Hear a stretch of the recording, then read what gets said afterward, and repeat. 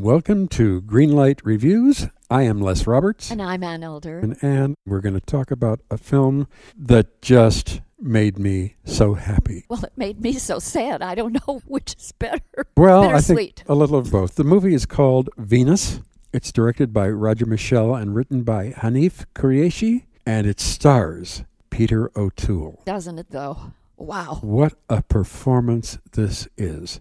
Peter plays Morris, an elderly, small-time actor, and he and his best friend Ian, beautifully played by Leslie Phillips, live in working-class London, and they live off small pensions and very small acting jobs. Like in soap operas where Yes. Peter O'Toole has to play a corpse and Exactly. horrible parts. They don't have very much going for them. They're both in their late 70s, and Peter O'Toole is in his middle 70s.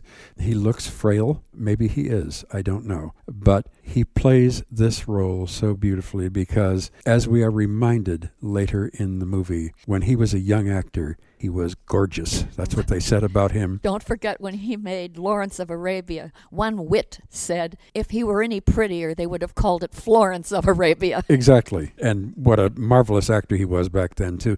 He's still good. He's been nominated for Best Actor in this film. It is his 8th nomination for Best Actor.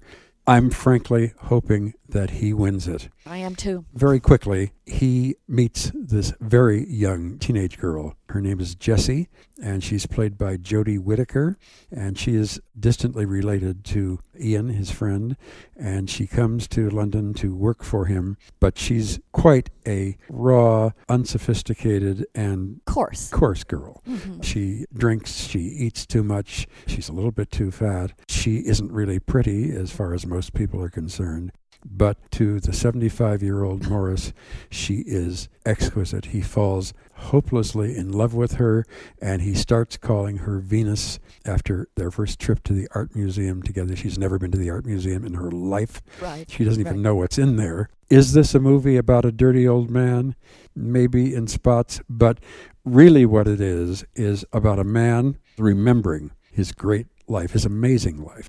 His ex-wife, with whom he is still friendly, is Valerie, played by Vanessa Redgrave. What another grand performance. Oh, she's only in 2 scenes with him, but if you have at all forgotten how great these 2 actors are, go see this movie. Even if you don't like the movie, you're going to love watching them. I think you're going to love the picture. I loved every moment of this film. You know, what I loved about the movie was that it said something to me about the loneliness and the desperation of old age.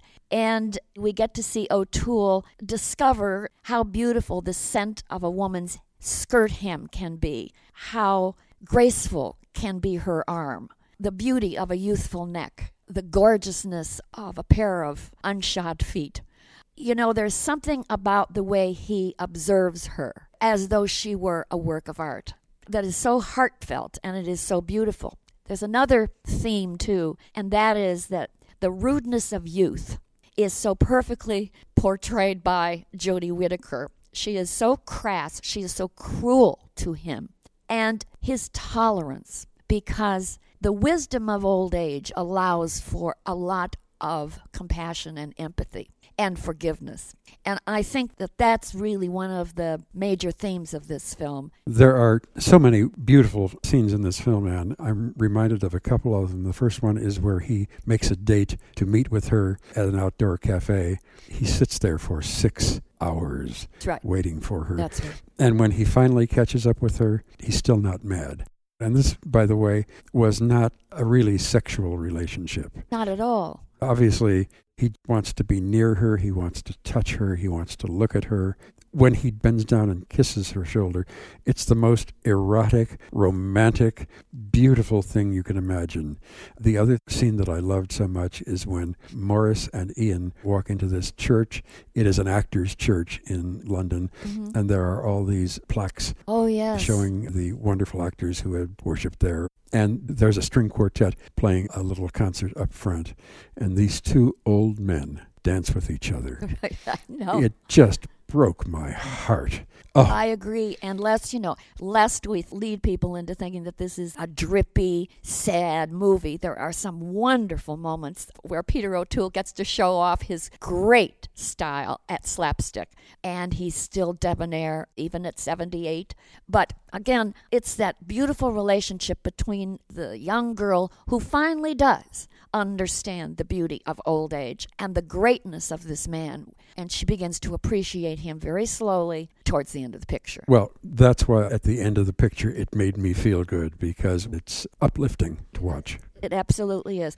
We know that another actor is favored to win the Oscar. That's Forrest Whitaker for his wonderful performance as Idi Amin in The Last King of Scotland, no doubt about it. But Peter O'Toole's work in this movie is just greater than anything else I've seen this year. Forrest Whitaker, I take nothing away from him. I thought he was so compelling and very frightening as Idi Amin. Peter O'Toole, 99% of his acting was done behind his eyes.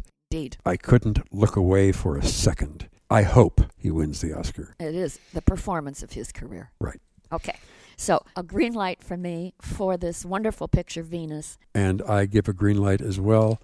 So 2 green lights from Ann and myself for Venus. Until next time, I am Les Roberts. And I'm Ann Elder. And we're looking forward to seeing you having a great time at the movies. Hi, this is comedian and writer, and let's be honest, I do a lot of things. This is Dino Tripodis, the host of Whiskey Business, the podcast not so much about whiskey as it is one with whiskey. Yes, we drink and talk about whiskey, but we do so much more with so many interesting people. For example, we talk to comedians like Greg Warren. I don't want to brag, but let's just say I can walk into a Red Lobster and get whatever.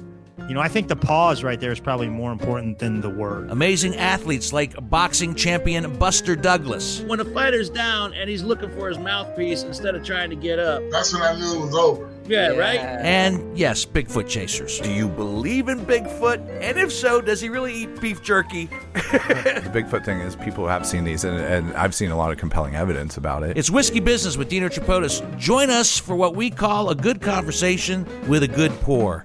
You really can't ask for much more than that, can you, people? Check us out at whiskeybusinesspod.com, a proud member of the Evergreen Podcast Network.